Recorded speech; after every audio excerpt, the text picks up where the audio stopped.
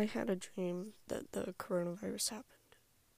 And if you know me, you know that I normally have apocalyptic dreams, so this was nothing out of the ordinary, except for the fact that this time my dream was based on real events.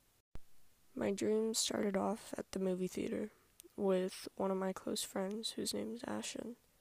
We were there to watch a new film that was out, though now I don't really recall what the movie was supposed to be about. And before the movie began, an announcement was broadcasted about the virus, saying that all movies were canceled and to go home immediately and isolate yourself. That was when I noticed the theater was way larger than normal, and the lights had never cut out. It was a replica of a school auditorium, and filling the seats of the auditorium were my high school peers. But the rules were the rules, and so Ashton and I packed ourselves up and headed home. In the dream, no one was taking isolation seriously, especially because there were no repercussions against getting caught outside or being in groups of people in public with no protection. Swarms of people were still going places, even though they were told not to by the government that they once so often stood up for, saying the law was the law. I was isolated at home, and so were my parents. But in the dream, I was a lot more impatient than I am in real life. So I snuck out to visit my neighbor, and also close friend, Rachel. Just like in real life, Rachel did not want to be near me for safety reasons, which was fine by me, but I did somehow end up inside of her house. As my fellow regular dreamers know, traveling in dreams works different than traveling in real life, and you can't always pick your exact destination. We talked for a while about everything that was going on, and how stressful it was. And honestly, it felt really nice.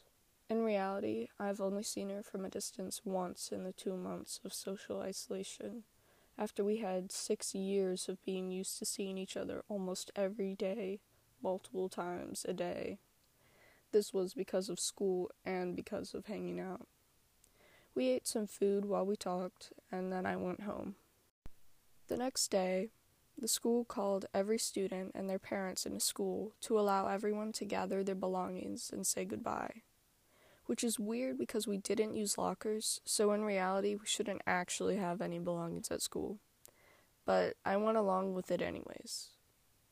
At school, I was standing next to my boyfriend, and we were discussing how good it was we were actually allowed to get some closure in the whole situation. I think my exact words in the dreams were something along the lines of, "I'm really glad they let us come back for a day. I don't know how well I'd be able to handle missing the rest of my senior year without any closure whatsoever." We walked around for a bit and talked to some friends, and then the dream ended. I think that this is the first time that one of my dreams was ever reflecting something that I wanted in real life.